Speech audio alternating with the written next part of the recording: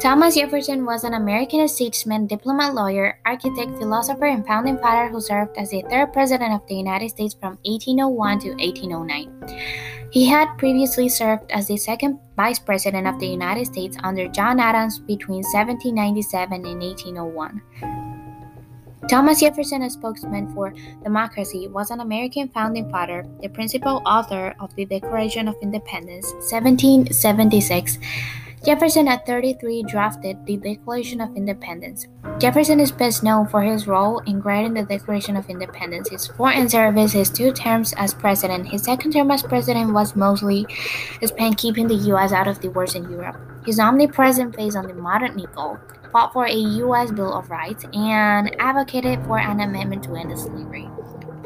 Jefferson was a proponent of democracy, republicanism, and individual rights, motivating American colonists to break from the Kingdom of Great Britain and form a new nation.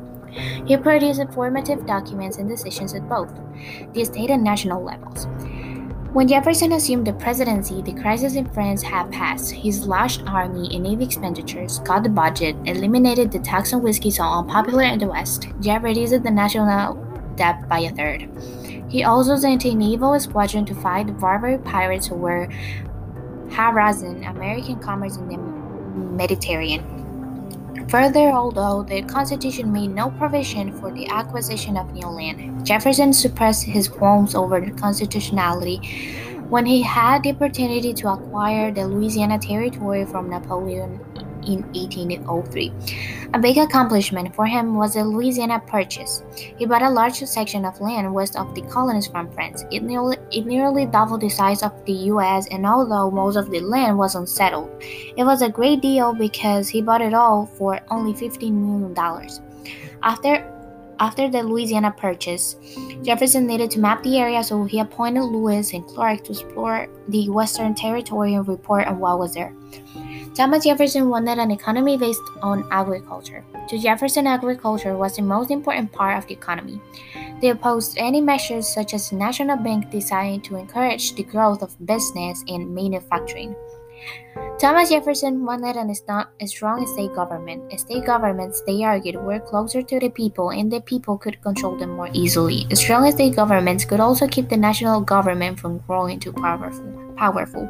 Republicans had no patience with the fearless view that only the best people should rule. Republicans believed that the best government was the one that governed the least.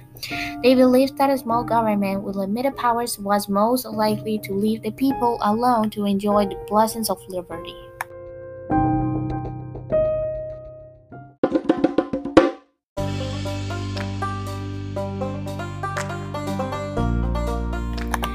Jefferson's greatest legacy to the United States is that he will be remembered as the defender of democracy and advocate for the common people. On July 4, 1826, the 50th anniversary of the signing of the Declaration of Independence, Jefferson died at Monticello. Well, he did too many things during his presidency. He was such a great leader. He knew how to make the USA a good place.